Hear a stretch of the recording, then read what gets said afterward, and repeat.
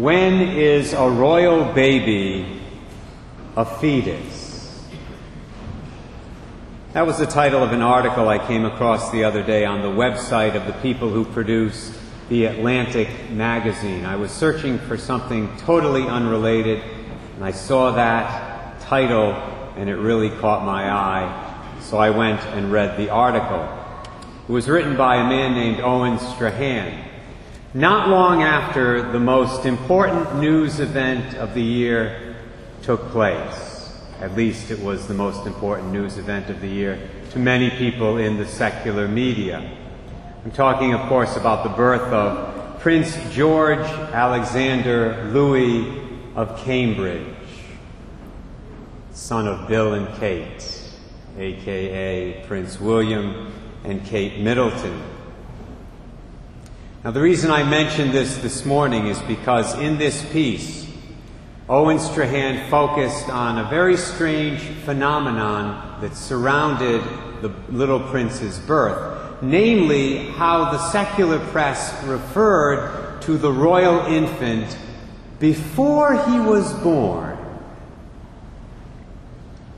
Normally, pro-choice members of the media, who are clearly, unfortunately, in the majority, they refer to an unborn child as a fetus, not a baby, and they adamantly refuse to do otherwise.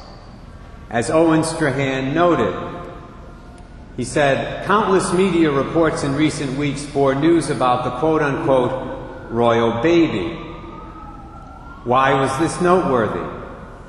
Because this term, to get exegetical for a moment, was not used to describe the future state of the child, once born and outside of the womb, that is.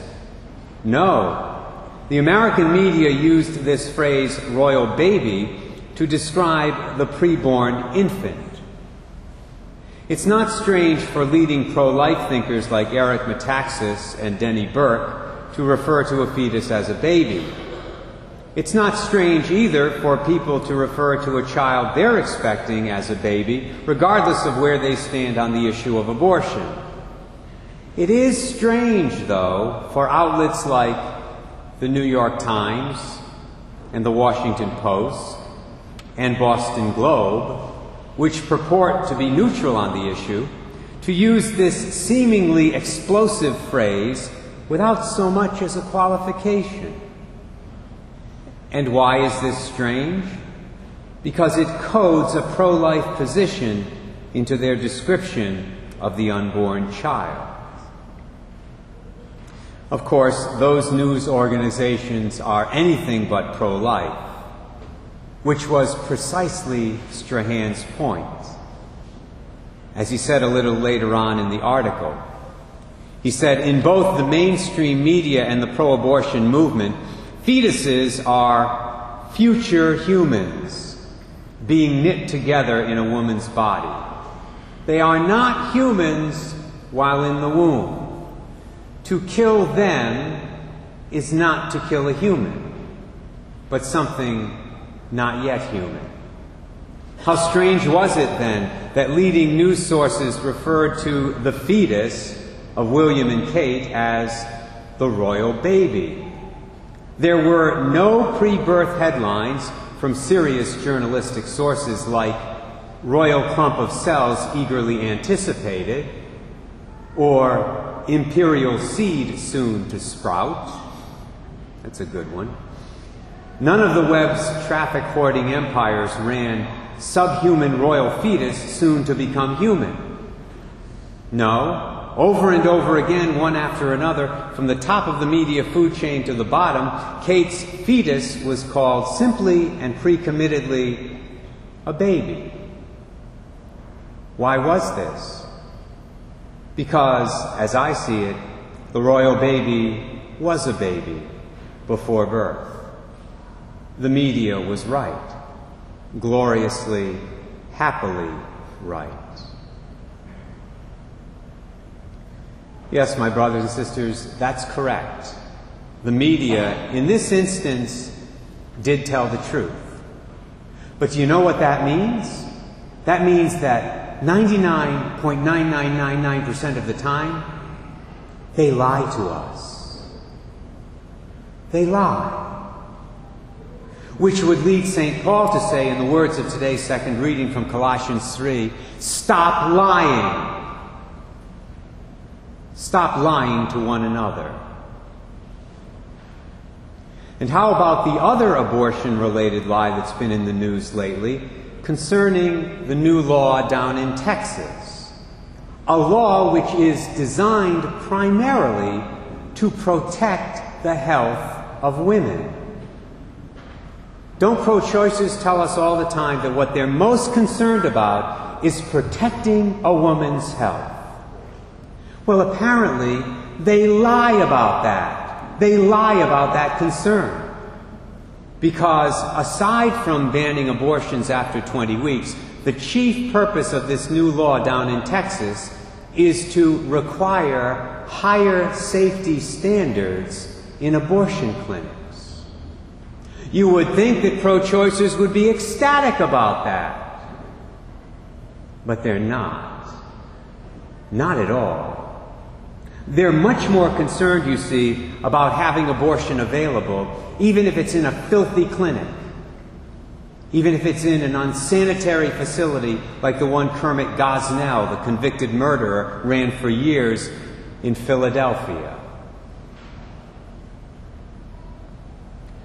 Young Michael Najum, before he was Father Najum, in fact, long before he was Father Najum, he used to give talks to confirmation classes.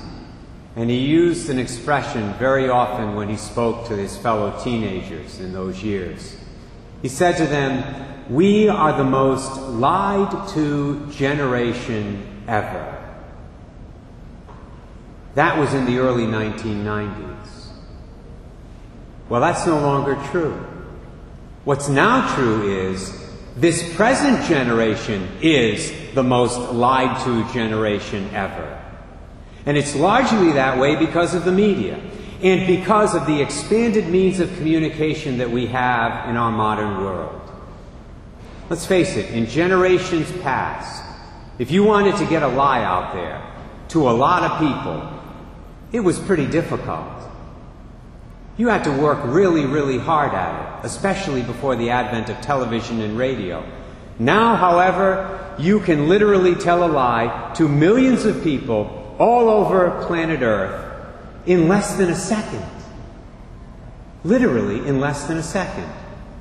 You can tweet it, or text it, or blog it, or Facebook it, and it's out there, pretty much for everybody to see. The technologically driven lies that are with us right now are many and varied, but some of them we hear constantly. Fetuses are not truly human. Human life does not begin at conception. Science and religion are enemies. Non-reconcilable enemies. Incompatible enemies. Marriage is something other than a relationship between one man and one woman. Marriage has little or nothing to do with having children and raising children. Sex is a recreational sport with very few, if any, serious consequences. That last one, by the way, is pretty much the message of the new movie that just came out. It's called The To-Do List. Have you heard about it? We talked about it this past week in youth group. As one film reviewer put it, the main character in this particular movie, and here I quote, loses her virginity to a guy who really doesn't know her and definitely doesn't love her, and then she packs up her things and goes to college, untraumatized and unstricken by tragic regret. What a lovely family film. Bet you can't wait to take your children to see it. Is it any wonder that so many of our young people have such a difficult time telling the truth? They hear so many lies every day. And then they hear about, and sometimes even encounter, adults who are living various lies. Athletes, for example, who are caught using steroids, after claiming for years and years and years that they were clean. And it's not just A-Rod. He's the latest in a long line of them. Politicians who lie about where they stand on certain issues, who lie about their faithfulness to their spouses in their marriages. We see that all the time. Even members of the clergy who lie about their faithfulness to the moral teachings they claim to believe.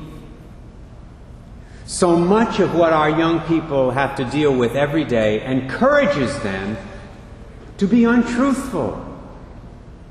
Now, don't get me wrong, I'm not making excuses for them. I'm simply saying this is what they face. This is the reality of where our culture is at right now.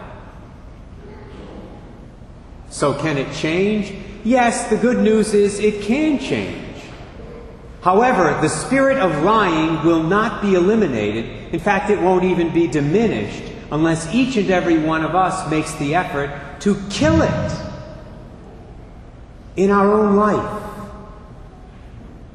by being truthful. Notice what St. Paul says in this text. He says, put to death. This is strong language. You can't get any stronger than this in the way he's speaking. He says, put to death the parts of you that are earthly, immorality, impurity, passion, evil desire, and the greed that is idolatry. Stop lying to one another, since you have taken off the old self with its practices and have put on the new self, which is being renewed for knowledge in the image of its Creator.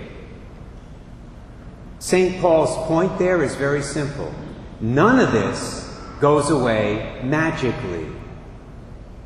None of it.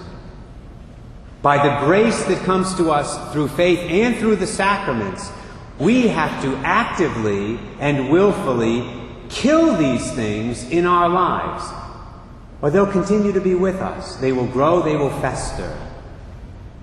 Now, we kill these evil realities by choosing to be good, by choosing to be virtuous. For example, we kill immorality by choosing to be moral. We kill impurity by choosing to be pure. And we kill lying by choosing to be truthful, even when we're tempted not to be. And let's be honest about it, my brothers and sisters. From time to time, we are all tempted not to be truthful, including yours truly. I'll leave you this morning with the words of our new Holy Father, Pope Francis. In one of the talks he gave at World Youth Day last week, he told the young people to rebel. It was a great expression. He said to them, rebel against this culture. And that's exactly what we have to do, my brothers and sisters. We have to rebel against this culture of lying that we're presently living in. May Almighty God help each and every one of us to do that today and every day.